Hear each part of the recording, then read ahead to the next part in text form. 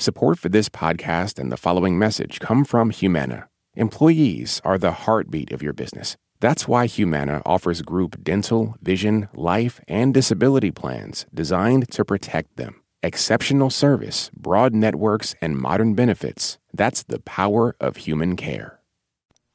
Live from NPR News in Washington, I'm Janine Herbst. The Supreme Court is wrestling with how much First Amendment protection to give big social media companies. NPR's Carrie Johnson reports the justices are evaluating state laws passed to limit censorship of conservative viewpoints. Florida and Texas passed new laws after big social media platforms booted former President Donald Trump following violence at the U.S. Capitol in 2021. The laws bar large sites from discriminating against users because of their viewpoints. Trade groups for the big platforms argue the government cannot compel them to speak and that they deserve lots of First Amendment protection because they curate and edit material like newspapers and bookstores do. The Biden administration is siding with the social media sites. At stake is how the biggest sites engage in content moderation to block hateful, offensive, or violent information. Carrie Johnson, NPR News, Washington. The Manhattan District Attorney is asking a judge to impose a gag order on former President Donald Trump. NPR's Windsor Johnston reports this comes ahead of Trump's hush money criminal case, which is set to get underway in New York City next month. Prosecutors cite Trump's long-standing history of making public and inflammatory remarks about people involved in his legal troubles.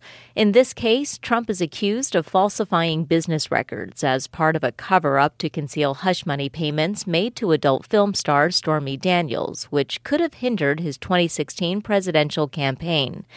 Daniels alleges she had an affair with the former president, an allegation that Trump denies.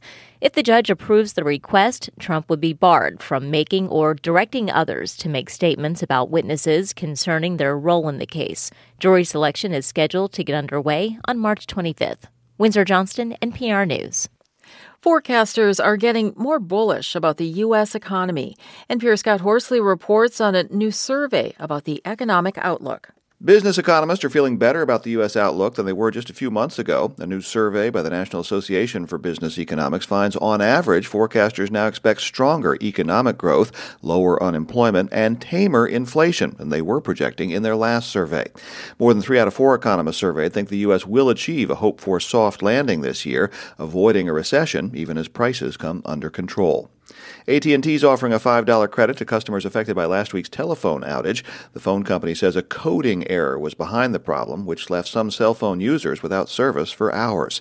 Scott Horsley, NPR News, Washington. Wall Street lower by the closing bell. The Dow was down 62 points to end at 39,069. NASDAQ down 20 points at 15,976. The S&P 500 down 19. You're listening to NPR News. Pakistani users say Twitter remains disrupted in their country now for the 9th day running. The social media site was largely taken offline last Saturday.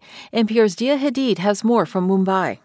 Residents in the Internet Access Monitoring Group, NetBlocks, reported Twitter was disrupted last Saturday. The shutdown came after users shared a video of a Pakistani bureaucrat who claimed he was forced to alter votes in the country's elections on February 8 to disadvantage independents backed by the former Prime Minister Imran Khan. Khan was ousted from power nearly 2 years ago after he fell out with Pakistan's powerful army. He's in prison after multiple convictions. Khan's party claims they are the victims of widespread rigging. Still, Khan-backed independents won the largest number of seats in Parliament. The government is yet to comply with an order from the High Court in the southern province of Sindh to resume access. Dia Hadid, NPR News, Mumbai. New home sales rose last month. U.S. Census data shows sales of new houses rose 1.8% in January. That's compared to the previous year.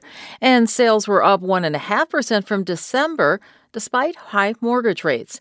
Mortgage buyer Freddie Mac says the average 30-year fixed-rate note rose to 6.9% last week. The median sales price of new houses sold in January, $420,700. I'm Janine Herbst, NPR News in Washington.